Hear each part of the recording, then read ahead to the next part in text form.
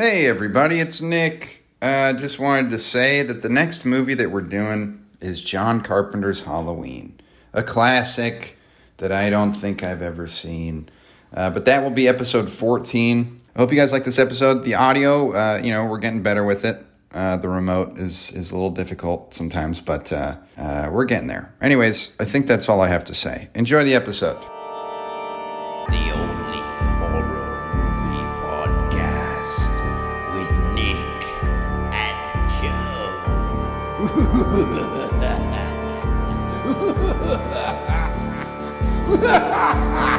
All right. Hello, everybody. We're back. Hey. It's episode 13 of the Only Horror Movie Podcast. Yeah. Good to be back. What's up, guys? What's up, everybody? What's up, India? What's going on? 67% of our listener base is now in India. Good God. Thank you all. We don't know what's going on over there, but we like to picture you guys celebrating in the streets for the Only Horror Movie Podcast. Could be the number one horror movie podcast in all of India. I haven't really compared to the numbers on any others to know that, but that is true. We don't know what's going on with your podcast situation out there, India. We just know that we've had almost 600 downloads for our last episode, which is that's the winner. That's the biggest episode we've ever done. Yeah, for the worst movie we've ever done. Yeah, so thank you for that. Yeah, it's inspiring that such a bad movie got such a good response. Yeah, it really is. It makes us feel all warm and fuzzy. And by the way, meanwhile, what? The critically acclaimed ones get next to nothing. Yeah, some of the biggest ones we've done have gotten 0, or at least 60 to 80 listens, which is fine. We're not blaming you guys for that. We appreciate you listening to any of the episodes. Yeah, we appreciate you listening to any of the episodes. And by the way, everybody, my name is Nick. And I'm Joe. This is the Only Horror Movie Podcast, a podcast where Joe is a longtime horror fanatic, and I am a horror newbie. I don't know anything about horror films. But Joe tells me to watch a movie every week, and I go and I watch that movie. We come back and we talk about it. And this week, the movie was Cabin Fever from 2002 or 3, depending on where you look. That's right. Yeah, I saw 2003, but 2002 is fine by me. How do you want to do this? Let's, before we get into the movie, Joe. Yeah. Let's catch up. Yeah. How's things been going? I know it seems like you've been pretty busy. You're getting the one-man show. I have the one-man show that is being written, almost done. I've put it off 1,000 times over to go do a show or do something else. Or I'll just be lying in bed and I'll be like, instead of working on the show, I'm going to watch a documentary about black holes. That seems like something you need to know about. Yeah, I mean, it's a good documentary. I will say this about the documentary though. There's this one part where they're all waiting to scan the black hole with all these satellites. They're listening to one Somewhere Over the Rainbow as they do it. And it's just this long extended scene of them sitting there playing this song over the speaker, and one of them is singing along to it, and the other guy is just sitting there kind of quietly. Seems like an odd choice. I don't know. It is an odd choice. I'm not a big fan of. You're not a big fan of the song? Nah, it's not my style. It's a little sappy sounding for me. It is pretty sappy, isn't it? And It was used in 50 First Dates. I think we're done with it. Yeah, we don't need that shit. Stick a fork in that shit. Shelve it for for another 50 years.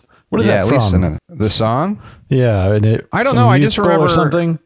And it's not from a musical. It's still, I have no clue. It's a big dude, a big Hawaiian guy with a tiny ukulele who's dead.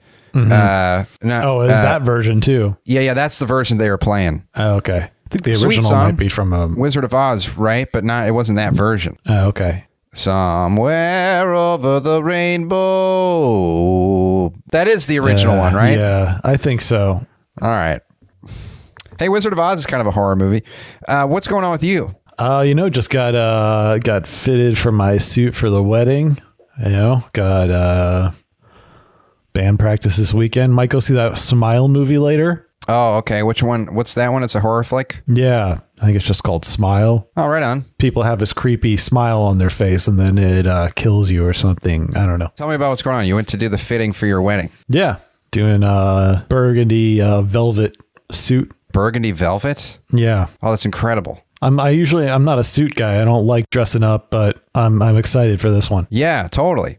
No, sometimes dressing up is nice, but it's good that you're excited for your wedding, you know? Yeah. Looking forward to it. What else has been going on? How's your brain? My brain's good. Yeah. That's great. Yeah. Things are looking up, you know? Gonna finish recording the demo next week. So that should be out like end of October. That's awesome. Yeah, so the botched execution demo, look out for that. I Look out, expect folks. all of you to listen to it. I'm sure they will. Well, we're going to get the Indian population so into our specific horror movies and your specific music and hopefully my specific one-man show. Yeah, that, and then, stand up, and Stand up, yeah. we won't work ever in the United States. We'll just have to tour India, which I'd be cool with that. I'd be cool with that, yeah. Just if you guys want to put us up, house us while we come and do things in your city, that'd be cool. I would love to go to India. Yeah, I would too. And, Joe and I, we're spiritual people. We'd like to see, we'd like to go and maybe live there and meditate for a couple of years. Yeah, swim in the Ganges, Yeah. So, India, hit us up. We'd love to hear from you. Also, we should say, guys, if you're listening to the podcast, if we have almost 600 people listening to the last episode, you guys got to get on there and subscribe to our pod and leave a review, because I can't tell you how much it helps. I know It helps us a lot. It helps us so much. And I know it's like kind of a little bit of a, inconvenience to pull out your phone and go on to Apple or whatever and press the 5-star button and write the review, but if you do that, it helps us tremendously. All these things that you do are just going to give us more and more listens, and it'll make our lives better in the long run because we can pay people to edit the podcast. So we don't have to keep doing all the other extra work. Yeah, because it's taking up a lot of hours of Nick's life right now. Half of my work week is the podcast. So if you guys can, I'm not going to ask you, I'm not going to put too much pressure on you, but I, have a second, go ahead, do it. Mm-hmm. I'll probably cut out this last part. I feel like I'm a little too desperate for the listeners to do this. Yeah, well, it's a desperate situation. We really need you guys. Yeah. But anyways, almost as desperate as the situation facing our heroes in Cabin Fever. A very good transition into our film for the week, everybody. Cabin Fever from 2002. I thought it was great. Did you? I was like, it's another 50-50 shot. He might hate it or might enjoy it. No, I think Eli Roth is really cool. And I don't know much about him, but I like a lot of the stuff that he's done, whether it be like acting or writing and directing. To me, this was the version of Wrong Turn. It's what Wrong Turn should have been. Should have and could have been. Yeah, definitely. It should have and could have been. It's like, what I liked about this movie is it wasn't about this one thing of like, we're infected and we all just watch them drop like flies one by one. It was more like, on top of all this stuff happening, they're also like dealing with some other issues. There's like a weird police officer. There's some sketchy people at the general store, and also Hermit in the Woods. And there's also every character genuinely sucks. Yes. as a human being, but it's in a way where it's heightened to a level where you're just like, oh, I want all these people to die, and I feel like they are going to, and I'm very excited to watch that happen. Yeah. Yeah, they were similar to the characters in Wrong Turn, but maybe not as flat. Yes. Yeah, the dialogue is like weirder and better written, I think. Yeah. I think they just put more love into this script. Oh, they absolutely did. It was just a fun, it's obviously funny. There's a lot of things in the movie that are purely for comedy, whereas Wrong Turn, no funny moments at all because they weren't written by funny people. They tried. They did try a little bit and failed. But yeah, Cabin Fever is some genuinely funny, weird moments. And it's also, it's kind of got that like Tarantino feel at certain points where it's just kind of like, oh, this is like really over the top. And whatever you think is going to happen, it's going to be more fucked up than that. Absolutely. Which is great. I mean, it's exciting and refreshing. And I like when things are funny in really, really dark, twisted ways like that. Yeah, it's a wild fucking movie. It really is. Like, Yeah, it's great. And I still, even from 2002, I'm just like, oh man, this is a fucking blast. yeah, it's definitely my favorite Eli Roth movie. Not that I've seen all of them, but Yeah. let's get into it. I'll just do Yeah. a little bit of the basic background stuff, and then we'll go through it. Sweet. So Cabin Fever of 2000 is either 2002 or 2003, depending on your source. Directed by Eli Roth. Written by Eli Roth and Randy Perlstein. Special effects by KNB Effects Group, which is Greg Nicotero and Howard Berger. Stars Ryder Strong, Jordan Ladd, James DeBello, Serena Vincent, Joey Kern, Ari Verveen, and Giuseppe Andrews. Eli Roth is the son of a psychiatrist, psychoanalyst, and clinical professor at Harvard Medical School, and a painter. Wow. Okay. Wow. He's an American film director, screenwriter, producer, and actor, known for directing Cabin Fever, Hostel, the Thanksgiving segment from Fake Trailer and Grindhouse for the movie Thanksgiving, which was not a real movie. Oh, nice. He also did Hostel Part 2, The Green Inferno, which is kind of a tribute to Cannibal Holocaust. As an actor, he's appeared in many small roles in his own films, as well as being the Wet T-shirt contest host in Piranha 3D, Sergeant Donnie the Bear Jew Donowitz in Inglourious Bastards. That's actually the first time I think I ever saw him and was in Glorious Bastards. Yeah, And everybody was he's- like, it's Eli Roth. I was like, I don't know who that is. And then that's when I learned about him. Yeah, that was it was exciting to see him in that. He doesn't act a ton, but when you do, it's usually great. Yeah, he did great in that movie.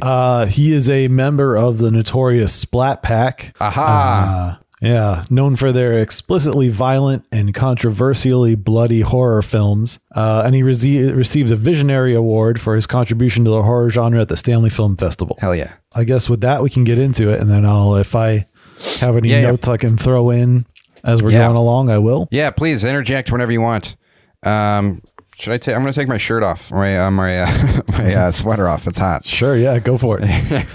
Maybe if you do the whole thing topless, we'll get more Yeah, I could do the whole more interest. Maybe if we did this, Joe, what do you think of this?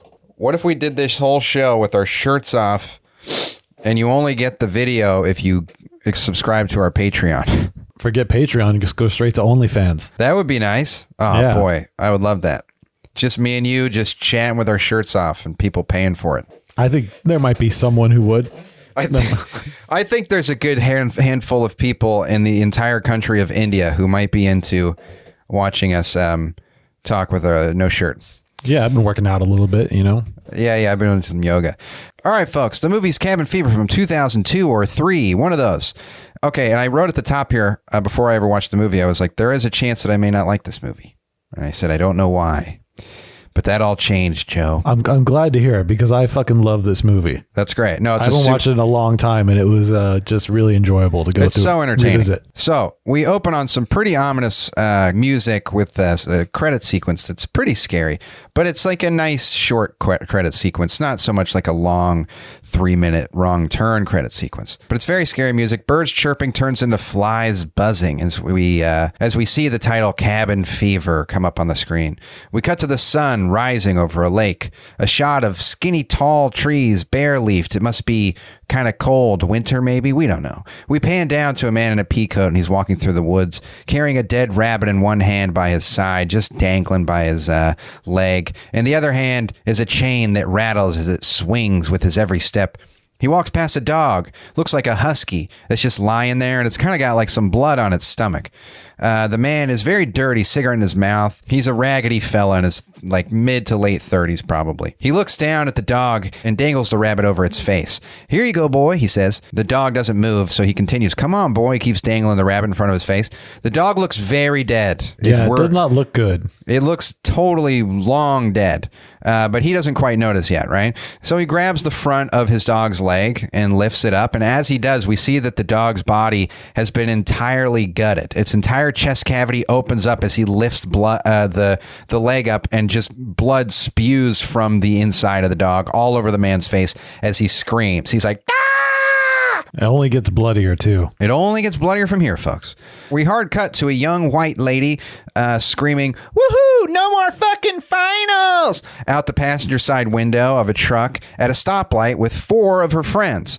She looks at a kid who's staring up at her from a crosswalk, and she says, don't go to college, kid. It's a fucking scam. Woo! And then the light turns green and they speed off, right?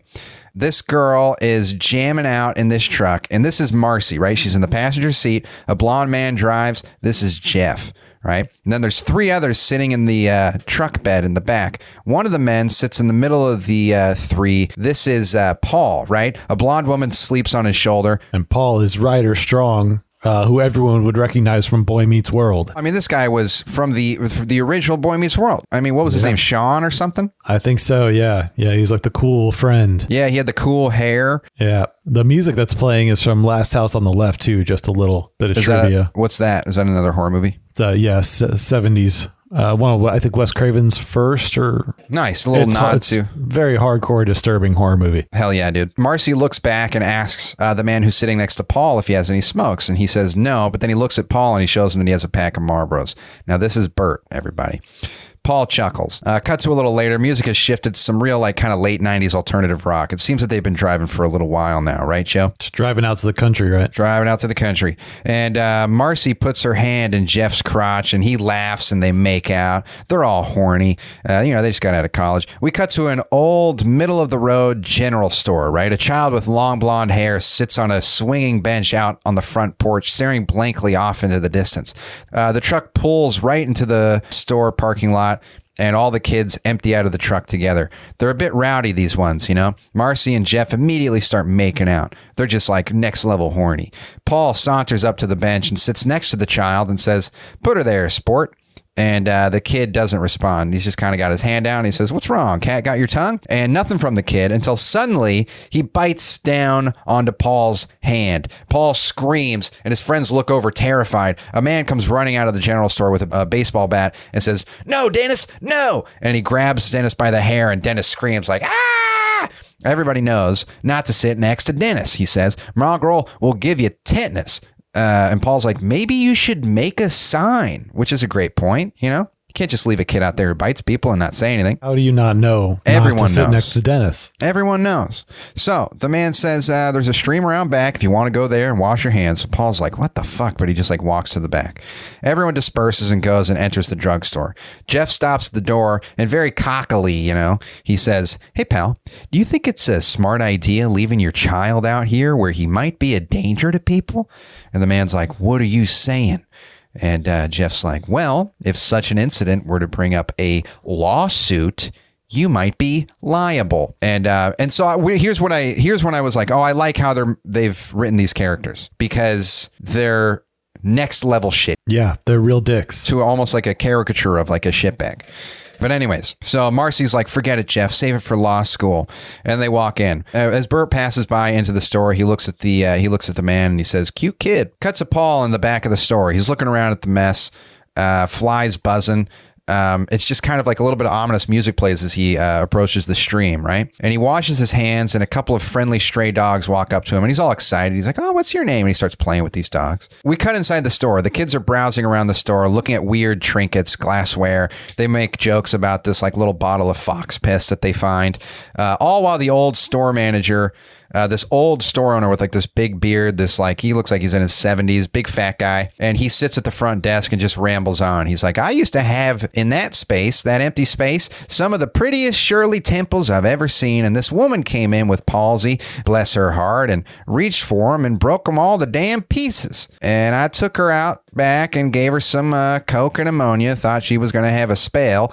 And the kids are like, okay, they're still making more jokes about the fox pest or whatever. And anyway, oh, by the way, this guy sounds like Zach Galifianakis' character. He does, yeah. If you notice that. He's very Seth Galifianakis. It's very that southern guy. The high-pitched southern accent, yeah. That's exactly what he sounds like. So he says, "Anyway, if you're thinking of going to the woods, be careful." And Karen's like, "What's in the woods?"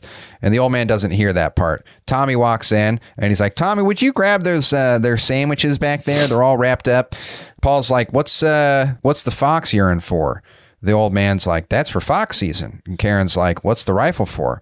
The old man says, "Well, that's for N-words." He says it, folks. Oh yeah, that was one of the reasons they had a hard time selling the movie. Yeah. It's a very kind of bumpkin-y, racist guy line that they wrote in the movie, and it's there. But we're not going to say it. So anyways, the kids stand shocked at what he just said. The one thing that's too much for them. Right. And they're kind of like, this guy was like super friendly, and then he says this one thing and they're like, oh, okay. So the old man rings them up for their food and they all awkwardly pay for their stuff. Bert's like, have a nice day, sir. And he's a weird guy. You can get this really weird bro-y vibe from Bert, but he's like a strange fella. You're like, cute kid. And he said like, have a nice day to the racist guy. He's got kind of like a frat boy vibe, but like kind of like an airhead as well. Kind of dumb. Yeah. A big oaf. Mm-hmm. So as they walk to the car, Tommy, the guy with the bat, grabs Bert by the shoulder as he walks onto the porch, and he says to him, you want to give me one good reason why you think it's okay to steal a Snickers bar? And Bert hesitates for a minute and he says, the nougat? He gives the candy bar back to Tommy, and then Tommy's like, all right, get going. As they all get back into the truck, they're all talking shit about the store, and Bert's like, I'll burn that racist motherfucker store to the ground. They speed off, and Tommy watches them go as they drive away. Tommy didn't like these kids. No. I mean, not much to like there, No. The kids drive along over some grass, like through this field, and they're kind of lost. They're trying to find their way. They finally make it to this cabin in the woods. And they pull up, and there's a little bit of haunting music playing again. They Very walk Evil Dead vibes in this cabin. Oh, yeah? Okay. Yeah. Still haven't seen that one, but folks, if you have, then you know what Joe is talking about. Yeah. They walk inside and they look around. Everyone's really excited. It's a real good vibes. Jeff reads a letter welcoming them to the home, and it was signed, it says like, have a great time, signed to, the Bunyan Mountain Getaways. Marcy finds the bedroom and Jeff comes running in, and they were super horny. We saw them touching each other. So they just start making out and undressing. And Marcy's like, there's nobody here to bother us. And then Paul walks in and he's like, who's ready for a dip? And then it kind of interrupts everything, and there's an awkward beat, and then they look at Paul, and he's like, oh, I just, and then he leaves, and then Jeff's like, hey, Paul, and Paul pokes his head back in, and Jeff says, have fun. Then Paul leaves, and Jeff sees from the window outside Bert is right against the glass watching them with binoculars, and he just laughs. Just an odd fella. Just being a little creepy. Being a little creepy. Nothing wrong with that. Paul's a bit of a dork. Yeah, it's 2002. Let him have it. So moments later, Paul and Karen head to the stream, and they run into Bert, who's holding a gun. And Karen's like, what the hell is that? And Bert says, I'm going to shoot some squirrels. And Paul says, why would you want to kill squirrels? And Bert sips his beer and he says, 'cause they're gay. Karen says, don't be a fucking retard. So these are some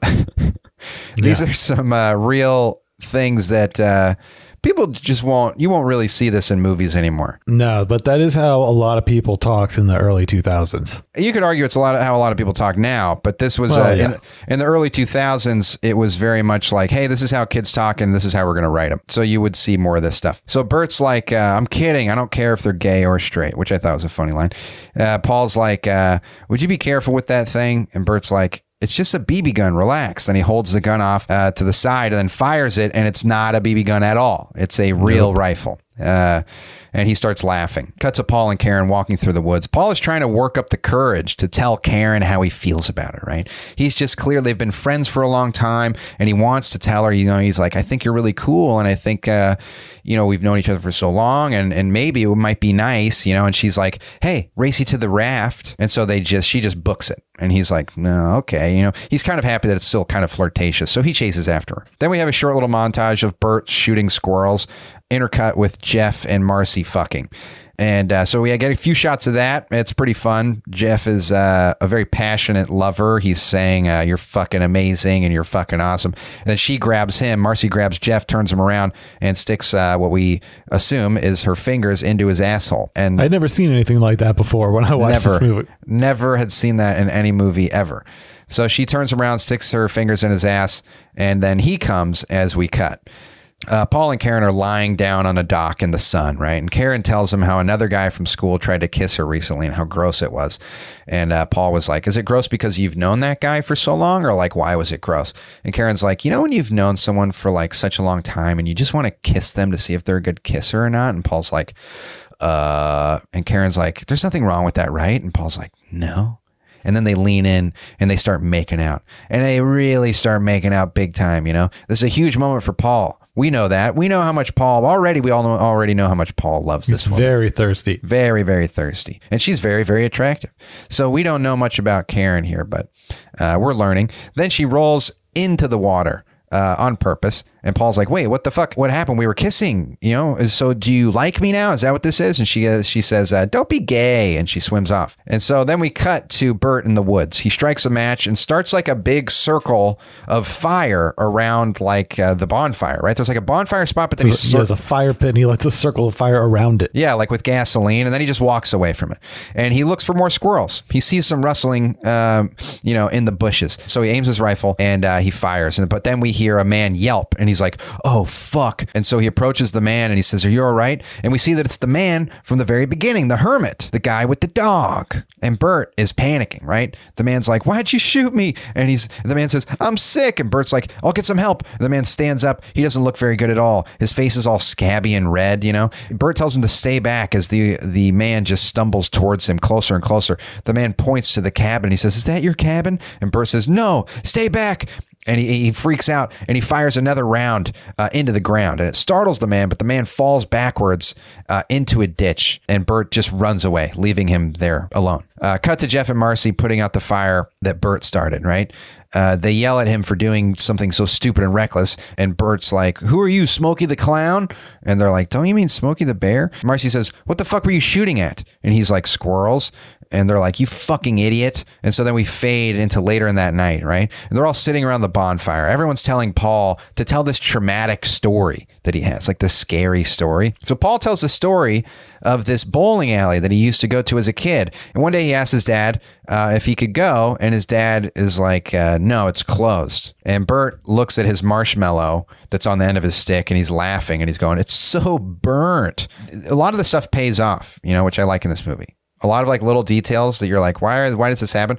Pay off later in the movie, which I think is great. Paul says that there had been a break-in at the bowling alley and all the employees were held at gunpoint. They were gagged, beaten, and they were tied to chairs and they were put into a circle so they could all see each other. And the robber took a ball-peen hammer and bashed everyone's skull in. And then he broke out the fire axe and he chopped off the limbs of all of the employees. Then Paul was like, so that was my childhood playground. And then Bert does a spit take and just starts laughing with all this marshmallow in his mouth. And Marcy's like, it's not funny, you fucking dipshit. And Bert's like, yes, it is, you fucking slut. Marcy's like, Jeff, like looking like, hey, can you defend me here? And Jeff's like, what? So you just a piece of shit.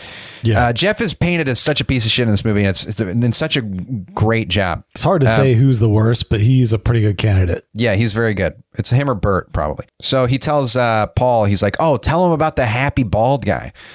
And so Paul says, yeah, there was this employee that used to give us our shoes there. And he was always happy, always nice. He always had this big smile on, but the killer got him too. When the cops showed up to the scene, they found that the killer had used the limbs and organs of his victims to go bowling. So there's like knocked over pins with like people's hearts and feet and fucking heads. And they found the smiling guy's head in the ball dispenser. And Paul says he was still smiling. And then Jeff starts cracking up and everyone's like, Paul, you're a liar, right? A couple things about that. Yeah, please. The smiling guy was played by Adam Roth, Eli Roth's brother. Okay, I was wondering about that because when I saw him, I was like, is that Eli Roth? He looks a lot like Eli, yeah. Yeah. And the bowling alley story Paul tells around the campfire is actually based on a real life quadruple homicide that happened in Boston in 1980. Wow. A former employee, Brian Dyer, broke in and killed 4 other employees. He bound their hands, 3 with handcuffs and a 4th with his belt, bludgeoned them all with a bowling pin before shooting them all in the head once. Oh my God. 3 of them died at the scene, while 1 would die later in the hospital. Dyer was eventually sentenced to 4 consecutive life terms and died in prison in 2011. Holy shit. That is horrifying, Joe. He didn't use their limbs as bowling balls, though. That might have been added, but still. Okay, right. Yeah. Well, still, that's fucking insane. Great facts, though. Really makes this movie more intense. Now, when you guys watch it, you'll know all this stuff. Paul gets up from the fire and kind of like walks around the perimeter of it. And he's talking about how much he loved the bowling alley and stuff. When he sees another man standing there with his dog. And everyone's like, huh, everyone's spooked, right? They look over. And this guy, right, is Justin. This is Justin, played by Eli Roth. And everyone's like, Jesus Christ, who the fuck are you? And he's like, I'm cool. And Karen's like, wait, is your dog friendly? Because it's kind of like growling a little bit. And Justin's like, yeah. Dr. Mambo. Dr. Mambo's cool. And he ties him to a tree. He's like, here you go, Dr. Mambo. Very like Colorado guy here, you know? Yeah, super early 2000s guy too, with like the soul patch and like the Totally. hoodie and baggy jeans. Like, Yeah, I knew people like this. I feel like if you were around that time, we all knew people like this. oh yeah. So Marcy's like, so you call him Dr. Mambo, like doctor, like a professor or a physician? And Justin's like, yeah, he's a professor of being a dog face. And he does like that thing with his hand, you know? He breathes very heavily. Like he's he's like, and then he says scratch moded, which I don't know what that means. What is that? Have you heard that before? I say that all the time. What does it mean? What is it? What's the context at least? No one knows what it means. You just say it. Scratch moded. And then he breathes heavily again. And he says, that's a positive bonfire you got. Got room for one more? And Jeff's like, yeah, it's kind of a private thing. And Justin's like, all right, well, I guess I'll go smoke all this weed alone, and pulls out this huge bag of weed. And the group's like, oh, no, you can hang. It's not that private. It's pretty cool. And so Justin nods his head and eerily says, awesome. And dark music shrieks. He breathes heavily again, and he sits right next to Karen. Bert says to Paul, he like leans over to Paul and he's like, he's gonna fuck her, and he laughs. And Karen's like, so what was your name again? And he's like, Justin, but you can call me Grim. Yeah, he says like, that was my skate name, right? Yeah. Marcy's like, Grim, like Grimace. He's like, I got it when I was out in Berkeley competing in the X Games. And Bert's like, Karen's going to go to Berkeley. And Grim's like, awesome. She's like, yeah, people at Berkeley are so whack. I met these guys. They had me all fucked up for like 5 days straight. Wouldn't let me have anything to drink but beer. And Grim's like, yeah, I totally have done that before, except I did it with JD, which we know to be Jack Daniels. So Bert's like, hey, that's a great idea. We should only drink beer for the rest of the trip. And Jeff's like, yeah, I think I could do that, but I don't think you could handle it. So Bert and Jeff make a deal that they're only going to drink beer for the rest of the trip. Good time, Yeah, just a good hang. Fucking up your liver. Yeah. So Paul's like, Grim, you're a skater. What's that like?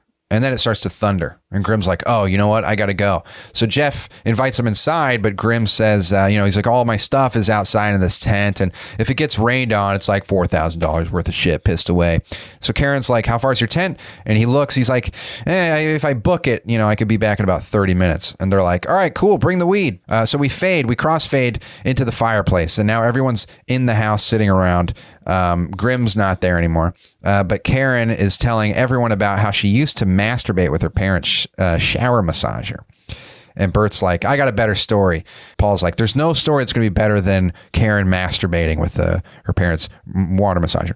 He says he was jerking off and his dog came in, licked his balls. And as he came, his dog put his tongue up his ass. And everyone's like, good God. Horrifying a little bit. Yeah, it's a pretty horrifying story. But it really paints Bert to be a very specific type of guy. Yeah, you know exactly the type of guy who... Yeah. So then we get a knock at the door. And Jeff's like, if this guy didn't bring his weed, I'm not letting him in. Jeff opens the door, and it's the man that Bert shot, the hermit from the beginning of the movie. And his face looks worse now. It's all scabbed over. There's just like holes in his cheek. And the man says, please, I need a doctor. And Jeff is stunned, staring at the man. He's like, yeah, let's get you a blanket or something. And the man sees Bert, who's trying to hide his face behind the bill of his hat. And the man points to him and he says, you shot me. And Bert slams the door shut in the guy's face. And he says, we're not letting that contagious fuck in here. And everyone's like, we got to do something. What are you talking about? Like, the guy is sick. Like, we give him a blanket at least. And they try to call the doctor on the phone, but there's no service. And they hear the truck start up and they look out the window to see the man in the driver's seat. And Jeff's like, fucking Bert, grab that gun. And everyone panics and starts grabbing weapons. Like, everyone gets a weapon of their own, like a baseball bat, a crowbar, a knife, Lysol. And they all run outside and scream at the man to get out of the truck, hitting the car with their weapons. Bert shoots the car and Jeff's like, don't shoot the the car. Suddenly, the man starts spewing blood out of his mouth while he's sitting in the car, just all over the interior of the car. Just like big globs, like pints of fucking blood spewing out of his mouth. Then he gets out of the car and starts making his way towards the girls. Marcy sprays him in the face with like whatever the Lysol that she has, right? And Paul steps in front of the girls with a torch, and he accidentally catches the man's sleeve, and it catches on fire. And then in seconds, the man's whole entire body is engulfed in flames, and he starts screaming, right? And he runs off into the woods. And then we cut to black. They're all sitting around the dining room table. They all try to reason with what just happened, right? Jeff says that he's like, we had to get away, Maybe the rain, you put him out because it's raining now, right? And so Bert's like, he was probably going to die anyway. You guys saw that shit on his face, it looked like he was skinned alive. And Karen says, we have to tell the cops what happened now. We need to tell someone. And Bert's like, well, would you just calm down? The car's fucked. We'll find a mechanic and then we'll report the accident. And he says, that's the key word here. It was an accident. And everyone looks at Paul, who's distracted, and he's got honey poured all over the tips of his fingers. And he says, that guy's skin. Holy shit. And then we cut, right? We cut to Marcy and Jeff in bed. Marcy can't sleep. It's pouring rain. Jeff tries to fool around with her a little bit, but she won't do it. He puts on his face mask and he goes to sleep. Marcy keeps seeing images of the man on fire. Paul sees the man's face, all decayed. And Bert dreams of shooting at the ground to scare the man away. Karen sees Grimm's dog barking. And then we cut. The sun rises over the same lake. The truck is covered in blood and beat up. Paul and Brett head out the door to find help. Bert's like, clean up all the shit while we're gone. And Paul's like, yeah, I'll be sure to leave that for some of you guys. Jeff tells him to stay here. And Paul's like, why do I have to stay here? And Bert says, because you're a fucking pussy. And the boys start to fight, right? They all start to yell at each other when Marcy exits the house and just starts walking into the woods. And everyone's like, where are you going? And she's like, I am going to go get help. So now we cut to the man's body, right? From the night before, and it's lying in some water. And then we pan up to see that there's a pipe in the water, and we follow the pipe and find that it's feeding the drinking water into the cabin. So that's not good, Joe. Not good at all. Not ideal. And right as we get back to the cabin, Paul is pouring a glass from the tap, and he walks into Karen's room, and he tries to talk with her. She's packing her things. He places a glass of water onto the dresser. He's like, I know last night was fucked up. And Karen's like, that man asked for help and we lit him on fire. Rude. Pretty rude. Paul's like, I got scared. I was just trying to help. And Karen cries and gives him a hug, and they just kind of embrace for a minute. Paul tells him it was an accident and that guy was going to die anyway. Karen takes a sip of the water. Fuck. And she hugs Paul again. And we cut to Jeff and Bert walking through some kind of refinery, like on a farm. They walk into they walk up to this barn, and they see this big pig hanging upside down, and a woman steps into frame and she just slaughters the pig right down the middle.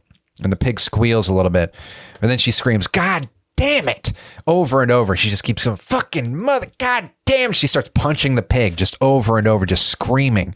Yeah, it's got like infected guts hanging out. Yeah, it's got like these yellow infected guts spewing out of the bottom of it, and she's just punching the fuck out of it. She's like, she is livid to a degree where it's scary. And she turns and she sees the boys, and she goes, hold it, you there, do you see this? And they're like, we didn't see anything. And she says, you tell Murray I can't eat this shit. She yells that all the animals have been infected by some other animal out there. That's what she says. The boys tell her that they're looking for a mechanic, and she's like, well, you got to go in town, and I've already been into town again, today. And Jeff's like, well, if you go into town again, can you let us know? Because we're staying in this cabin. And then he says, also, we don't know Murray. And her whole demeanor totally changes. She's like, oh, why didn't you say so? You should have told me something right from the start. She's like, come inside. I have a radio and we'll call Ricky. Takes him inside. And they go into the house. Bert tells the lady about the guy from last night. She's like, sounds terrible. You boys want some juice, Jeff's like, yeah, some crazy hermit, we had to chase him away with bats. And she's like, hermit? Wasn't Henry, was it? Nah, never. Then the boys look down and they see on her dresser that there is a framed photograph of Henry, the man that they murdered. And Jeff says, Henry? And she says, yeah, he's my cousin, but he wouldn't do anything like that. You say you hit him with a bat? And Bert's like, no, it wasn't Henry. It was a friend. It was our friend Walter. He got drunk and crazy. And she's like, well, that's no good. And they all there's an awkward beat, right? And then they decide, you know, we're going to go for a walk. And she's like, you sure? Like, I'm going to call Ricky right now. And they're like, no, that's good. And then they just run out of the house. And because they just murdered this woman's cousin. So they're running away and they're like, fuck, we burned that guy. And we cut to Marcy in a canoe on the lake. She paddles up to a shoreline and docks it. She looks around, you know, she sees like there's like a boombox in the sand. She's calling for, and she finds this small white house. As she approaches this house, the camera cuts to slow motion, you know, and creepy music plays as she's walking up to it. And you're like, oh, fuck, what's going to happen here, you know? She enters the house, calling for anyone if they're home. And she goes into a room with a bar. And then Bert pops up from behind the bar and he goes, ah, and scares her. And she's like, ah. And then Jeff enters and he's like, what the hell's going on? Marcy says that she's been looking for the man, but can't find him. She's like, he could still be alive. Jeff says, that's not possible. Jeff tells Marcy they went to another house too. And he pauses. And he says, but there is nobody there either. Marcy says, I wonder if the cops know. Bert says, if they did know, they probably would have already been by the cabin by now. Cut back to the cabin. A knock at the wooden door. Paul opens it, and there's a deputy. Skinny young dude with aviator glasses. He says, morning, son. Deputy Winston, Bunyan County Sheriff's Department, says he was patrolling outside his jurisdiction. He heard there was a lot of commotion at this property last night. He just wants to know what the story is. So Paul tells him the story about this sick man and how he tried to break in and how he's like, and we're also, you know, we're looking for a phone because we wanted to call for help. Deputy Winston's like, yeah, there's no phones, only radios. They start to walk outside together and Deputy takes a look at the scene and he's like, oh man, you guys were doing some pretty serious partying, huh? Paul tells him the rest of the story about how the guy was coming at them, blah, blah, blah. And he's like, and we you know, we had to hit him. We had to protect ourselves. And Deputy Winston is like, hey man, hey, don't worry. You know, let me paint the picture for this guy, this Deputy Winston guy, right? He's a very skinny young guy. He's got these big kind of like almost like Dahmer aviator glasses on, you know, like kind of tinted, a little creepy. And he actually like he's given this vibe that he was really into Paul and what he's got going on with the party stuff. He's like loves partying. He fucking loves partying. So he's all about it. So he's just interested. He's like, you're at this cabin and you're partying. You got some women here, like beers. Like, I'm all about it. Karen walks out and she's like, what's going on? And the deputy's like, a lady friend. I bet you like to party with the ladies. Deputy calls back to Karen and he's like, everything's just fine, miss. Go back inside. Have yourself a 40. Just party. Karen's like, okay. And then she goes back inside. He goes, Daddy, man, you can't leave. You got so much partying to do. This is a big party town.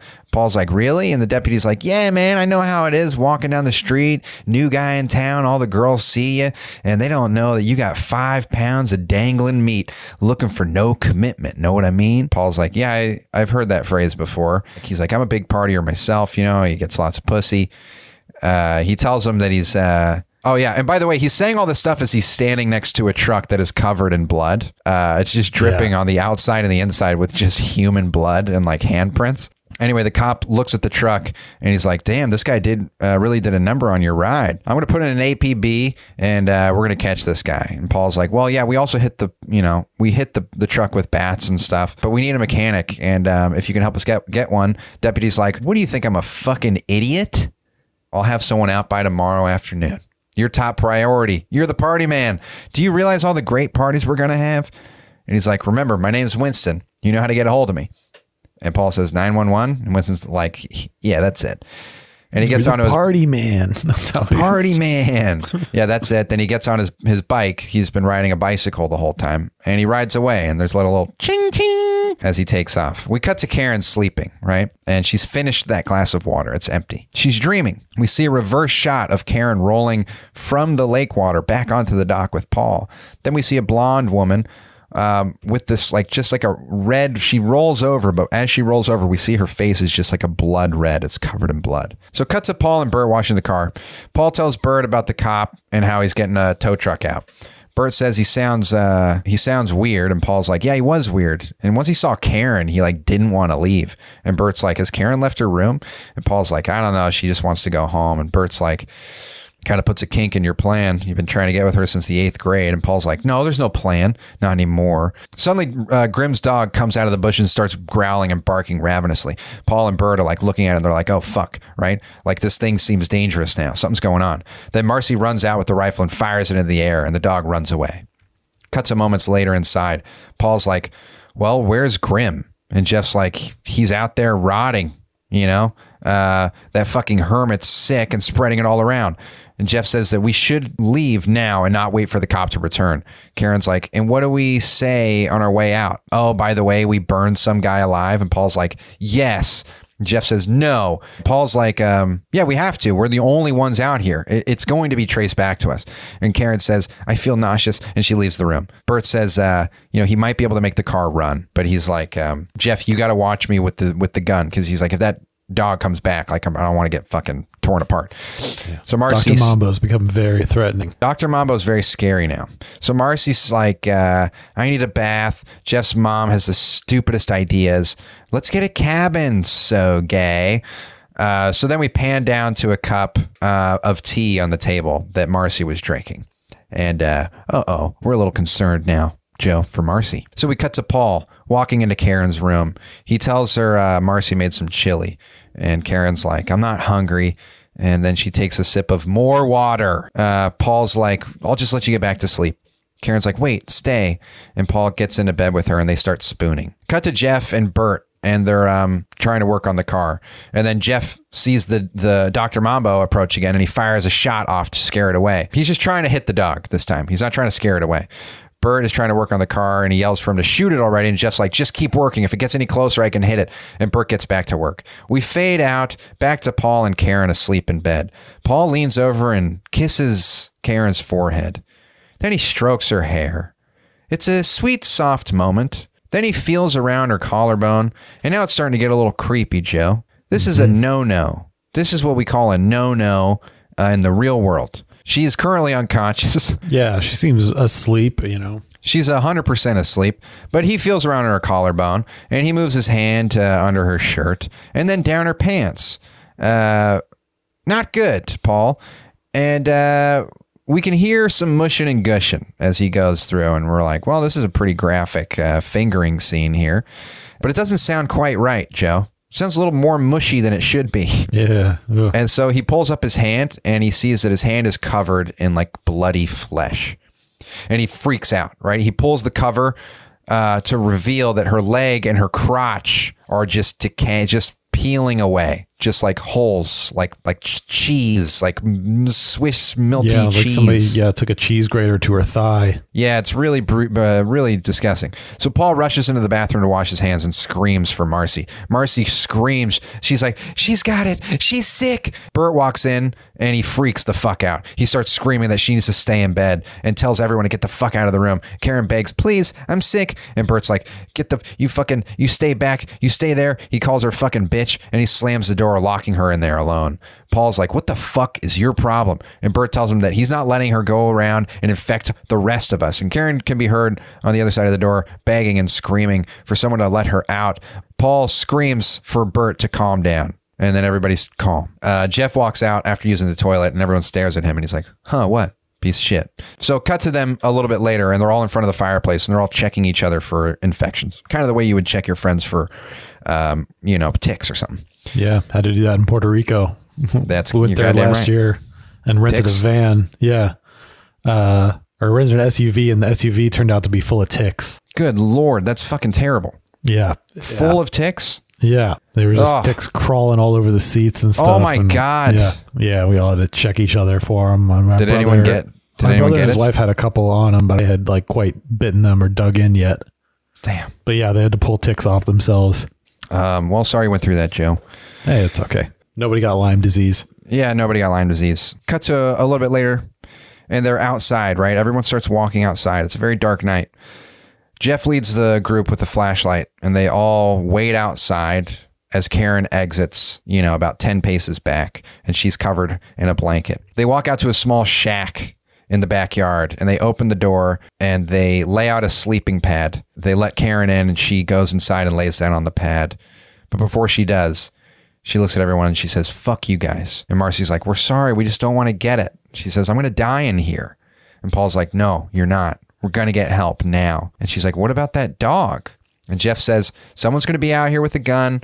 We're bolting the doors shut. And Karen starts crying. She says, I just want to go home. Nothing like being sick and being locked in a shed. Yeah, I've never enjoyed that part of being sick. So Jeff closes the door on her, and we cut to Paul walking through the woods with a baseball bat. He's frightened by the sounds of some rustling, right? And he just says, "Ha!"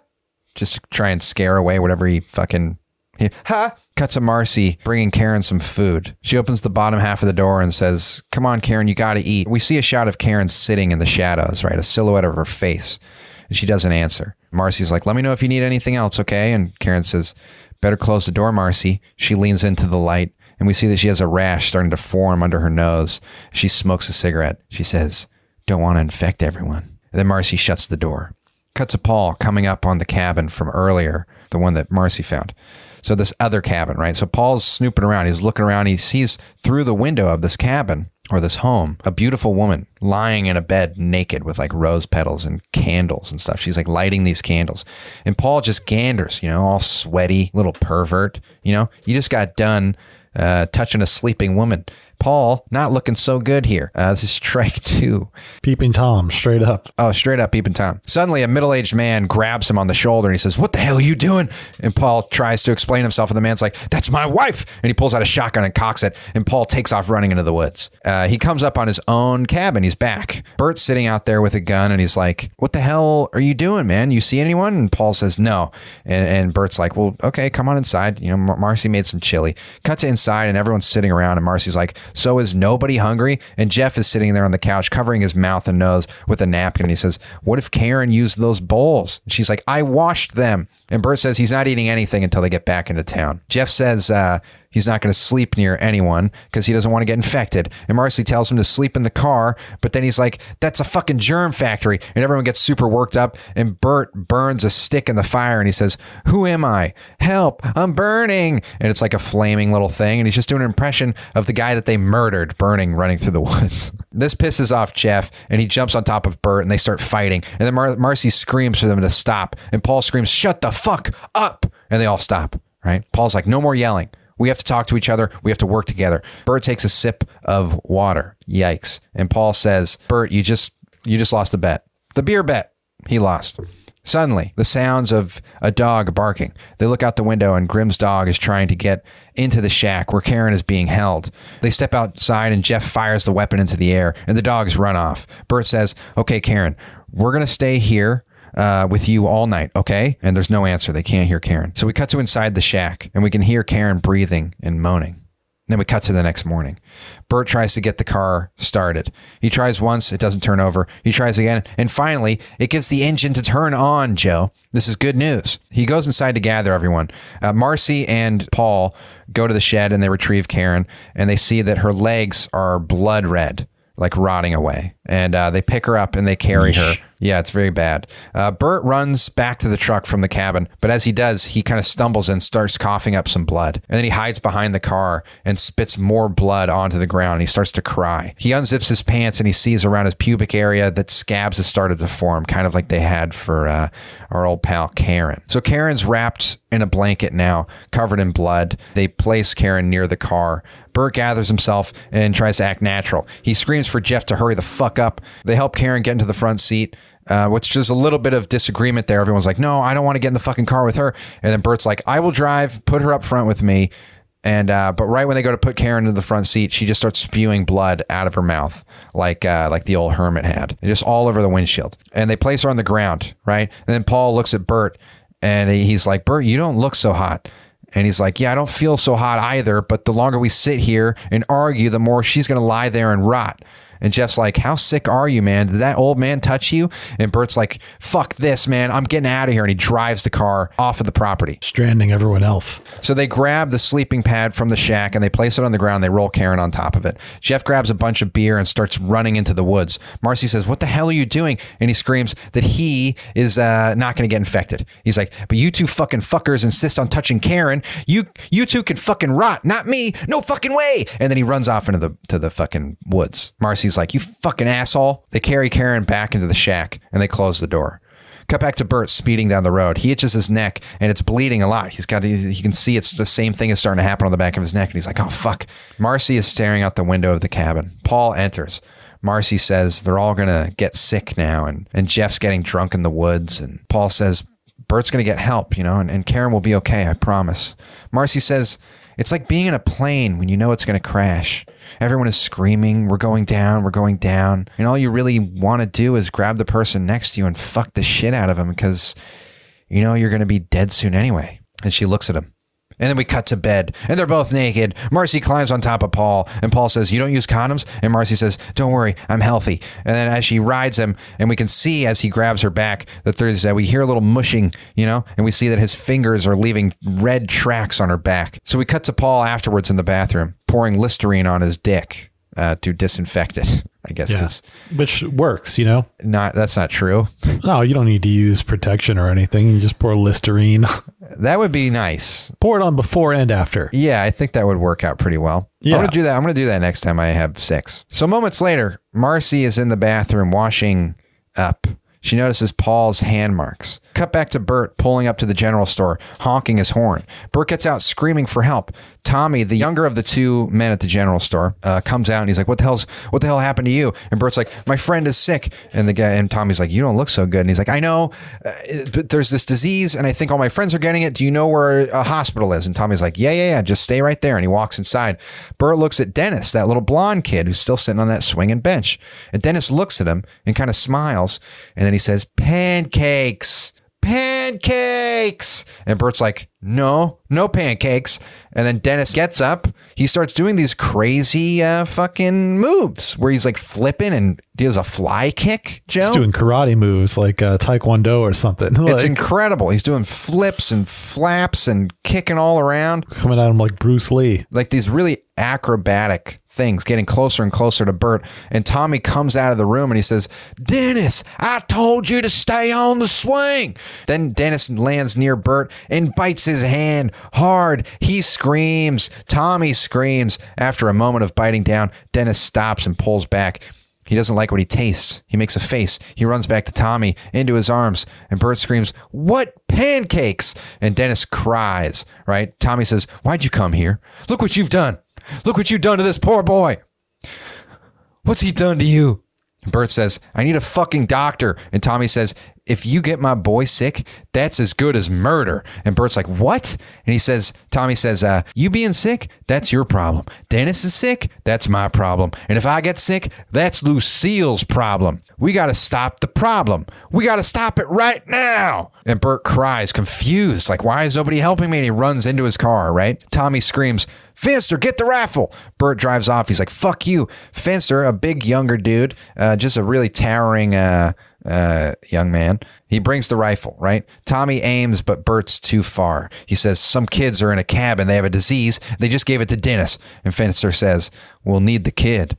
And then he walks inside. Cut to Paul walking into the room where Marcy is in a robe. Paul, you really did a number on my back. Paul says, he's like, I'm going to go find Jeff. We can't wait around here anymore. It's time to get the fuck out of here. And Marcy's like, well, what about Karen? Cut back to Bert being chased by Tommy, Finster, and a third man in this truck speeding behind him.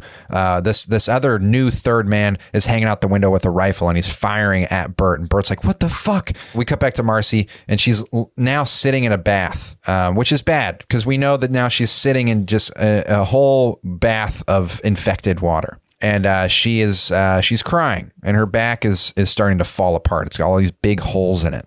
Bert's truck breaks down in some like tall grass and he gets out and punches the hood and then he runs off as the other three arrive in their truck looking for Bert. We cut to Paul walking, searching for Jeff by the lake. And he's looking around and he comes across like this tractor and it's like next to this like reservoir of water. And he looks into the reservoir and he sees a body. He's like, what the hell is that? And he grabs a stick and he climbs down this ladder into the reservoir and he hangs off the ladder and starts poking the body, trying to flip it over so he can see its face. And when he finally does, he sees the man's face charred to the bone, but it looks familiar. That face, that open mouth screaming face freaks Paul out. He knows who it is. The handle of the ladder breaks and he falls right on top of the dead man's body in the water. Oh man, the worst. Just horrifying. Fucked, and then totally fucked. Totally fucked. And then he just starts panicking and trying to get the guy's body off of him. And he tries to get onto the ladder, but then just another handle breaks and he falls back directly into the water. And it's just this creepy, like droning, anxiety-inducing music as he struggles. Some nasty water too. It's like some disgusting water. Fucking like pond scum and just looks diseased. They really should have known not to drink out of the water, even if there wasn't a dead body. Yeah, you'd think bottled water, but nope. Yeah, they Not really these fucked kids up. only brought beer. He finally climbs all the way up the ladder and he's able to get out of the water. And he looks up at a sign that says reservoir and he's like, oh shit. And he's realizing now what's happened. Cut to Bert stumbling through the woods. He tries to throw off the country boys. So he takes his hand and smears like his rotting flesh like off of his hands onto this tree. And then he runs the other direction just to kind of mislead these guys. Cut to Marcy. And now she's shaving her legs. And now this is this is like the body horror. This scene has made me nauseous in the past, like made me almost pass out. It's really intense. It's like some straight Cronenbergian horrifying. I was almost like yelling at the screen at this point. So she runs the razor up and down her legs. And as she does, she's crying. We see a shot of her back and what's happened to her back. And then we see the razor running up her leg. And as it uncovers more, we see that she's now starting to scrape off some of her skin. You can't describe how disturbing this whole thing is. It's very much based on like the audio of it and the shots and how they follow the razor. Yeah, she's just shaving and it's just her fucking skin is just coming off, like sloughing off. Yeah, it's awful. Absolutely horrifying. It's awful. So she starts screaming and panicking, and she stands up and starts to shower off, but just screams more as blood just pours down her body. We see the three men. One fires his rifle, and cut to Marcy as she's reacting to this. She hears this rifle go off, and cut to Bert also hearing it, right? Marcy runs out of the cabin in her robe. You know, she just doesn't know what to do at this point. We hear Dr. Mambo growling, and she sees that he's standing there right by the woods. And so she starts running, right? She just starts running. The dog's fucking tongue is hanging out. Marcy screams. She's running towards the shack where Karen is, but the dog is too fast. She can't open the door to the shack. We cut to inside the shack with Karen as we hear Marcy being torn apart. We cut to Paul, who can hear Marcy's screams, and he's sprinting through the woods. When he finally arrives, there are guts everywhere, just splayed about the whole property. Horrifying scene. And he gags at what he sees. And we can see Marcy's foot lying on the ground. When he gets back to the shack, he sees that Dr. Mambo is just going to town on Karen, just chowing away at like her belly. And Paul freaks out and the dog notices him and he starts to run away. And Dr. Mambo chases after him, getting closer and closer. Paul sees a rifle on the ground. He jumps on top of it, grabs and turns around and fires the gun right into Doc at the perfect time. And now we cut 8 back. years of medical school down the drain. Right. Yeah, that's right. I forgot he was a doctor. We cut to Paul and he's in the shack. He sees Karen lying on the ground and he turns her over. And when he turns her over, we see that her face is now rotted all the way pretty much down to her skeleton. You can see exposed muscle, her teeth and gums. No gums, no lips, no face. And it's a really disturbing shot. Yeah. So disturbing that when she saw herself in the mirror with that makeup on, she just broke into tears. Oh, fuck, really? Yeah. Damn. We're talking about the actor here, folks. Yeah, Jordan Ladd. K&B did a real good job with this one. Is that that's the special effects? So Paul grabs a pickaxe and just murders her. Just whatever is left of her, he just starts hitting her in the face with a pickaxe. I was watching this. I was like, is he putting her out of her misery? Is that what it is? Or is it more like rage? It's like hard to tell. I think with this guy, it is putting her out of her misery, but also maybe he's like, I'm never going to love her now. Little bit of selfish motivation. There could be some selfish rage there, but who knows? So moments later, Paul packs up his things and heads out the door. When he opens the door, Bert is lying on the porch, crawling towards him, and he says, "They're coming for you, man." And Paul's like, "The deputy?" And Bert's like, "No, the guys from the store." We cut to the men from the store. Tommy says, "I knew these kids were trouble the minute they stole from my dad." And they walk up on the cabin, and Tommy's like, "They must have been doing sacrifices or something unchristian." They slowly approach and walk up to the front door of the cabin, and they count to 3, and then they kick down the door. And that third guy, whose name we don't know, walks in with his gun drawn, and Bert's sitting there with his gun drawn, and he says, "Good night, fucker." And then the man with the shotgun shoots Bert, and he's dead immediately. His head just explodes. And his head splatters, explodes. Blood and brains all over the wall. And the guy says, I got him. But then Paul swings a very heavy, blunt object into this guy's mouth. Do you know what this object was, Joe? Because I don't. I think it might have been a fireplace poker. Yeah, fireplace poker. Something really heavy. Hits the guy right in the mouth, and he flies backwards off the porch. And accidentally, as he's flying off, he fires his gun into Tommy's belly. Paul runs out and looks over to see Fencer, who scrambles for his weapon. But before he can, Paul shoves a screwdriver into his ear and brain. Yeah, the Dawn of the Dead kill. Paul has a body count of what, like 4 people? Yeah, that seems about right if you include the hermit. Tommy tries to crawl away, but Paul comes up behind him and picks up like a sharp stick and just shoves it into the back of Tommy, killing him. Yeah, just like impales him with it. And Paul runs into the woods screaming for Jeff. He's like, it's in the water.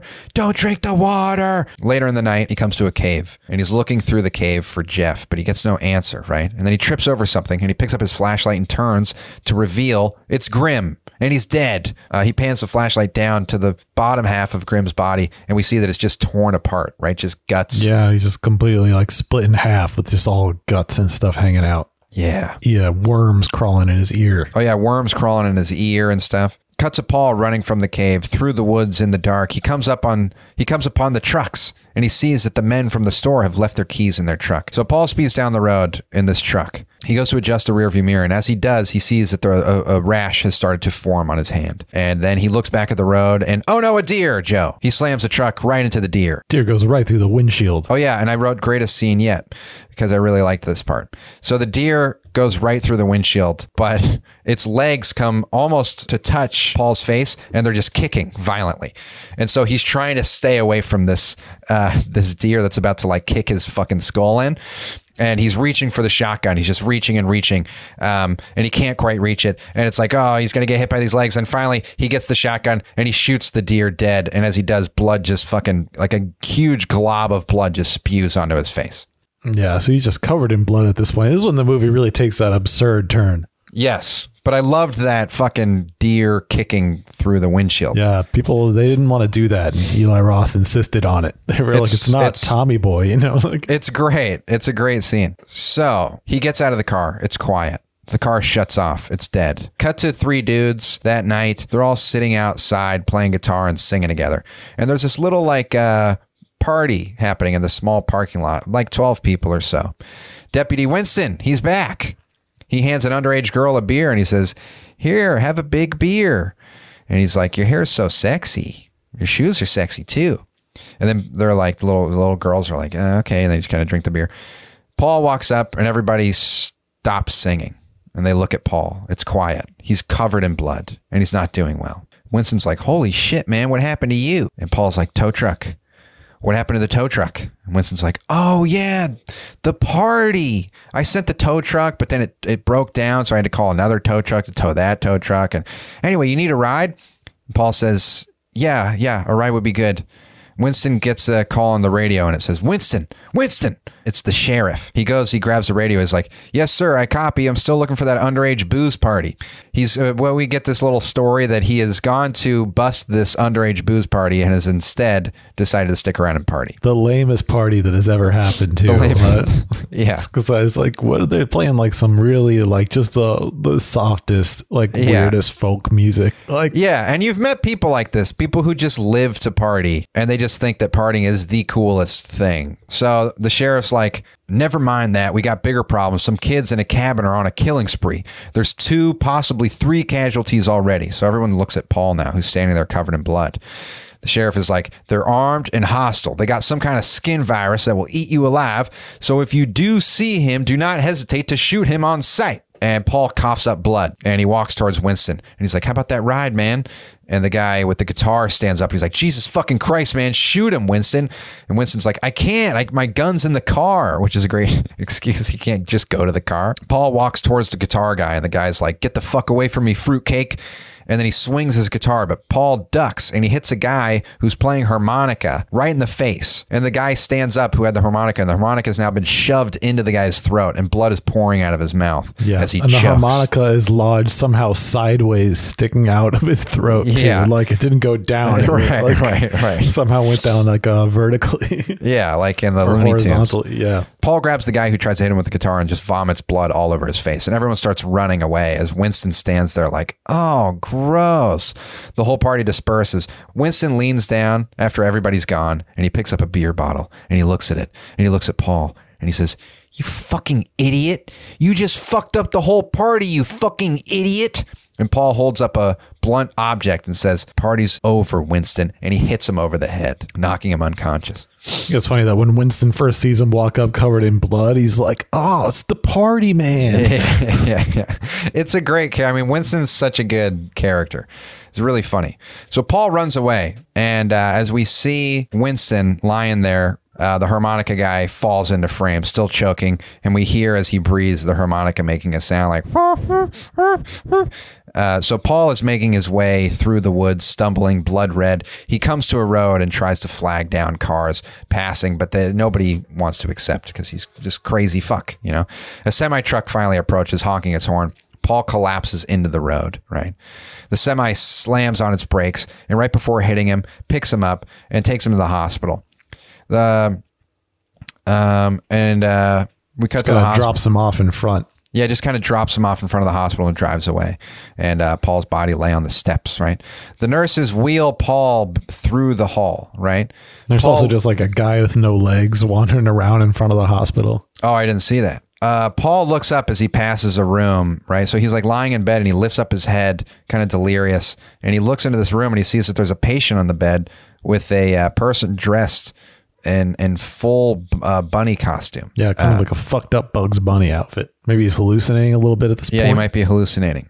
He looks confused, but then passes out, right? Sweet, loving music plays as we see shots of all the memories of Paul and Karen walking through the woods, laughing, kissing, and then the shot of her face, which has the skull, no skin. Shot of her with no face. I will say it is kind of funny that like his memories were just of the memories that we all saw, you know. They've been friends since 8th grade, and it was just like the most recent 3 memories in the woods. So Paul wakes up in a hospital bed. He's in pain. He's itching his stomach, and he lifts up his gown and he sees that his stomach that's got this full rash, right? There's 2 doctors and a police officer, police sheriff, I should say. The sheriff says, we need to know everything that happened. And Paul cries. He says, they're all dead. The sheriff says, we need to know where you got this disease. And Paul says, it was a guy from the woods and he looked like Bert's marshmallow. And then the doctors look at each other and everyone's like, okay, well, this guy's off his rocker, right? Yeah, maybe a little delirious. So they all leave the room. And as they leave the room, Paul says, should have sent that tow truck. I should have killed him too. They close the door. One of the doctors says, we're not equipped to handle something like this. Cook County is his only shot. The doctor says, and the officer says, fine, put him in my car. I'll take care of him. Cut to Winston driving the police car, bandage wrapped around his head. We hear coughing in the back. Winston says, look who's waking up. It's the fucking party man. Guess the party ain't over. Got a lot more partying to do. After another cough and the words, water, Winston's like, I don't have any water. All I have is 40s. If we find some water, I'll give it to you. So sit tight. We cut to the next day, right? Jeff crawls out from under like a tree and he's drunk as hell. But he starts heading back to the cabin to what can only be a horrendous scene, right? He's walking up. There's guts everywhere. There's blood all over the porch. He walks into the room and he sees Bert's headless body lying there. He continues through the house into the bathroom. He sees that there's just blood lining the bathroom and it's all just blood. It's a horrifying scene. And he walks out and he says, they're dead. They're all dead. And he's crying. And he says, I made it. I fucking made it. I knew it. And now he's super excited. He's like, I knew it. I made it. And he runs outside and he steps into the yard and he cheers up into the heavens and he says, I made it. Then suddenly 3 cops fire their pistols into his body over and over. Just bullets riddling Jeff's body. Yeah, give him the full Bonnie and Clyde treatment. Just like full. What's great too is they keep firing bullets and then as their clips are empty, they just keep firing empty chambers. Also very callback to Night of the Living Dead, huh? Yeah, kind of a similar ending. So Jeff falls to the ground. The police pick up his body and they throw it into a pile of everybody else's bodies that they have. And they're going to set it on fire. The sheriff is like, you get rid of that other one. And then Winston stands there. We see Winston again. And Winston is holding 2 beer bottles and looking at them almost like comparing the beer. That's his contribution. And then Winston says, I think there's another one in the basement. So they set fire to the piles of bodies and they head inside. Now cut to 2 children carrying a big Gatorade jug to the river, and they start filling it up with water. And the camera pans up the river a little bit, and we see Paul lying near the water, dead. His head is dripping blood into the water, and it's going directly downstream into these kids' little Gatorade jug. Cut back to the general store. Happy banjo music plays as the officers are walking up to the old racist man sitting on the porch, and he says, "Hey fellers, been a rough morning up here." And then we hear, "Lemonade, mister?" And the cops turn and they see that the 2 kids that we just saw have now made lemonade with the water that they found. The officer says, "Sure." The sheriff takes a sip and he says, "Well, that's mighty fine. Grab a cup, boys." And he invites the rest of his officer friends over. Now 3 black people walk up as hip hop starts to play. And the old man sees these black people, right? And he retreats inside. And as the rushes inside, you're like, oh, yeah, fuck. You're like, fuck, man. We heard what he said before. And as the black people walk into the store, the old man reaches for his rifle and he turns around and he says to the black people, he says, "There you go. I fixed it right up for you. Polish it and everything." And they all just greet each other and they start slapping hands, and they're friends. They all start hugging them. They're calling each other the N-word, and then we cut to credits right there, Joe. A bluegrass band plays on the porch, and that's the end of the movie. But everyone's standing around drinking lemonade. Everyone's standing around drinking lemonade. As the credits roll, we see that they're having like this big kind of like block party at the general store. And then we see a semi truck drive away from the store that says "Down Home Spring Water," only to tell us, Joe, that now the whole goddamn town, maybe even the whole city, maybe several cities, Joe. Oh, yeah. Just wait till Cabin Fever 2. Hell yes. And we cut to black, and that's the end of the film, Joe. That's it. Great movie. I love it. It's such a fun one. It really is. It kind of is like everything that was wrong with Wrong Turn is right with this movie. Yeah. It's like you don't have time to make these people really likable anyways, you know? Yeah. Make them absurdly shitty and then kill them all. Yeah, and it's enjoyable to watch. Oh, man, and it's just so fucking gross, too. It's a really gross movie. In the best way. In such a great way. I'm glad you liked it. After Wrong Turn, I just thought, let's turn this up a notch and see if it's better or worse that way. Yeah, and I think it absolutely is better that way. I don't know. I mean, the thing with the Wrong Turn, right, is like I hated it, and I think people seem to like that we did a movie that I wasn't like, hey, great movie, you know? Yeah, yeah. They seem to dig that. But also this is, I think it's fun to talk about movies like this that are just like. It's really great. And it it definitely made Eli Roth's career. Is this the one? Yeah. Oh yeah. This was the one that got him established him as like a prominent horror director. That's great. So let's see. Eli Roth wrote the script with his former roommate, Randy Perlstein, in 1995 while working as a PA on Howard Stern's Private Parts. Various elements of the script were inspired by 70s and 80s horror films, including the Texas Chainsaw Massacre, Last House on the Left, The Evil Dead, Mother's Day, and the zombie films of George A. Romero. Oh, nice. Very similar inspiration to Wrong Turn with this one, but it just was so much better executed. Yeah. As an interesting note on the casting. So the auditions for the character of Marcy had been scheduled to take place on September 11th, 2001. Oh, boy.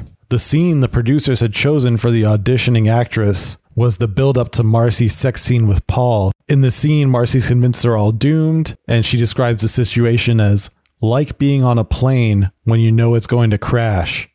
Everybody around you is screaming, "We're going down. We're going down." Oh, my God. And all you want to do is grab the person next to you and fuck them because you know they're going to be dead and you're going to be dead soon anyway. Eli Roth and the producers tried to cancel the Marcy auditions, but the general chaos caused by the attacks made it impossible for them to reach many of the actresses who were scheduled to try out for the role. Oh, my God, dude. Yeah, weird coincidence. That's crazy. Yeah. Oof. Yikes. Filming for Cabin Fever began in late 2001, lasted 24 days on location in North Carolina. The production was stalled after one day of filming due to an anthrax scare. Okay. According to Roth. This is the time for that. Yeah, right. Yeah. And it really is like an appropriate post 9/11 movie. Really kind of like after living through a pandemic, it makes sense that everyone was so shitty. Totally. Right. If these kids had survived, they would have died because they would have been anti-mask during COVID. Yeah, that's very true. Cabin Fever received mixed to better than average reviews from critics. Peter Travers of Rolling Stone called the film a blast of gory good fun that just won't quit. Sure. Yeah, that sounds right. Roger Ebert felt it suffered from genre and tonal inconsistencies. Boo. Rating the film 1.5 stars, he said, "It jumps around like kids on those arcade games where the target lights up and you have to stomp on it." Yeah, whatever, dude. I don't give a shit what he says. I don't care at all. I'm like, why does it have to have a consistent tone and genre? I think that's one of the most fun things about it, is that it goes from like hilarious to horrifying back and forth so often. Yeah, I feel like Ebert was just locked into a certain kind of movie that he liked, and he was like, if it doesn't fit this, style, or like these very specific kind of like been done 1,000 times genres, and then like he just won't be into it. It's got to like do exactly right by the book. Yeah, he felt that the film could develop its plague story in a serious way, like a George A. Romero picture or 28 Days Later, but it keeps breaking the mood with weird humor involving the locals. Whatever. Such a frustrating person. But he is dead, so we can sleep at night, Joe. Yeah. Man, he just didn't like horror movies. No, he didn't. No, he didn't. Peter Jackson, on the other hand, the director of Lord of the Rings film series, was a notable fan of Cabin Fever. Having seen the film from a print sent to him, Jackson suspended production on Return of the King twice in his native New Zealand to have it screened to his cast and crew members. Okay. He complimented the film as an unrelenting, gruesomely fun bloodbath. Quentin Tarantino also expressed his admiration for Cabin Fever, calling Roth the future of horror. Nice. And then he put him in Inglourious Bastards. Is Eli Roth still making horror? Yeah. What was his... I forget what he did. Green Inferno was a while ago. The House with the Clock in Its Walls was pretty recent, and that was like a kids horror movie that he made. It's like a PG rated. Oh, interesting. So while filming a particularly bloody scene, Ryder Strong decided to go for a walk in the woods between setups. Covered head to toe in blood, he happened upon a group of 35 schoolgirls who were on a field trip. The girls screamed at the sight of this blood-drenched hiker, and then screamed even louder when they realized the hiker was the star of Boy Meets World. Yeah, they chased Ryder through the woods. He eventually made it back to the film crew and vowed to never wander off between scenes again. Yep. Yeah, he was famous. Yeah. I mean, you were famous to children at that point. Yeah, this is a very hard turn. Yeah. It was such a weird casting choice, especially when you're not knowing what this movie was going to be and then having seen Boy Meets World. A Disney actor. Yeah. Or whatever. Or Nickelodeon or whatever the fuck. They've been doing that a lot in horror movies, casting like Disney kids, and like did that with Spring Breakers too. Okay. Crew member Robert Jones took home a decapitated body prop once the film wrapped and was pulled over while driving home by police officers at gunpoint who thought the corpse in the passenger seat was real. Oh my God. They held him at gunpoint until they were able to confirm that it was only a prop. That's crazy. That's got to be fun. Yeah. Sound mixer John Neff survived a real flesh-eating bacterium, which he contracted in a hospital during minor surgery.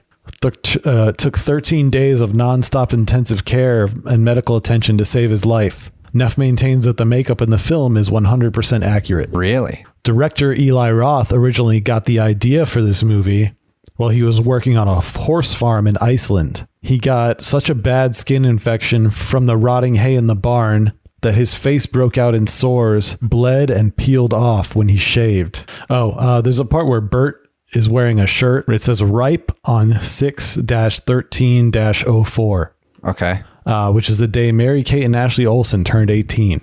Oh, God damn it. Yeah, so that's a great shirt for a piece of garbage person.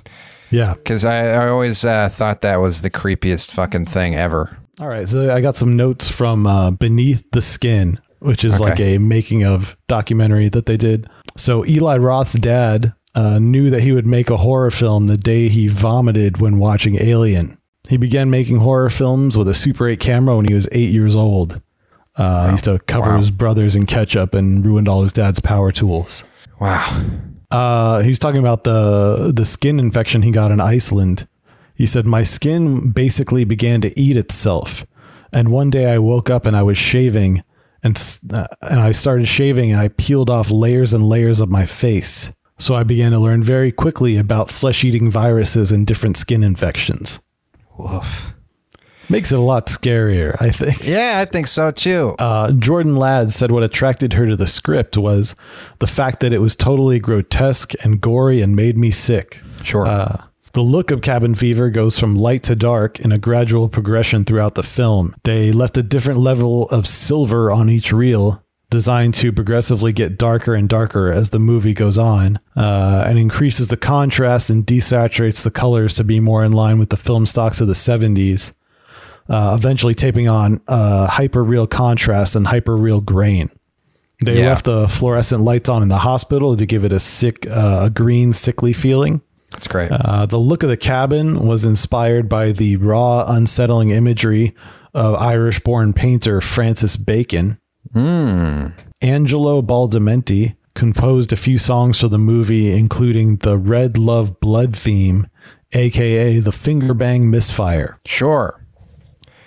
That's a fun name for that scene. I do like that. Finger Bang Misfire. Garrett Immel was the special effects artist, and he and Eli Roth communicated in film references. The screwdriver in the ear was the Dawn of the Dead scene, and Jordan Ladd's makeup was described as a living skeleton, like the Evil Dead 2 poster.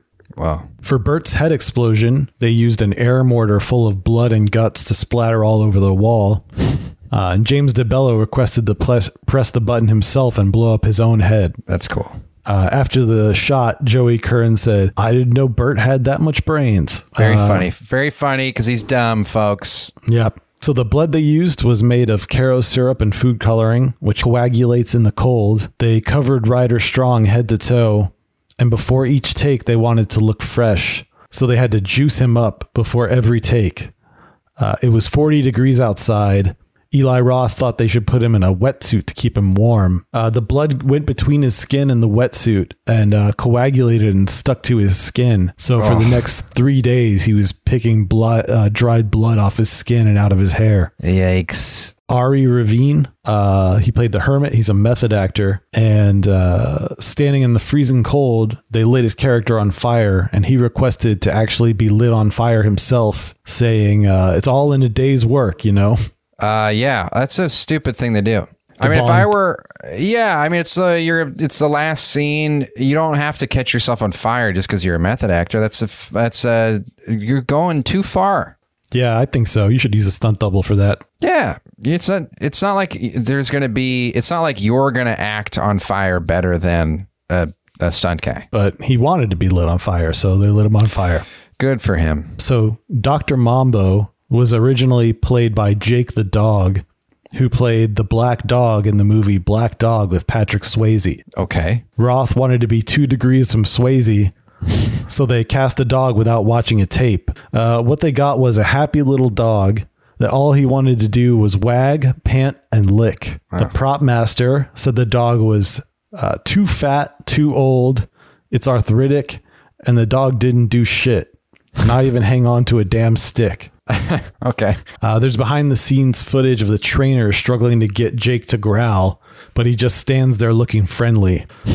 After a full day of shooting, all they had were, only had about a minute of usable footage. So all the dog scenes had to be reshot with a new dog. One of the producers said, this was a big problem.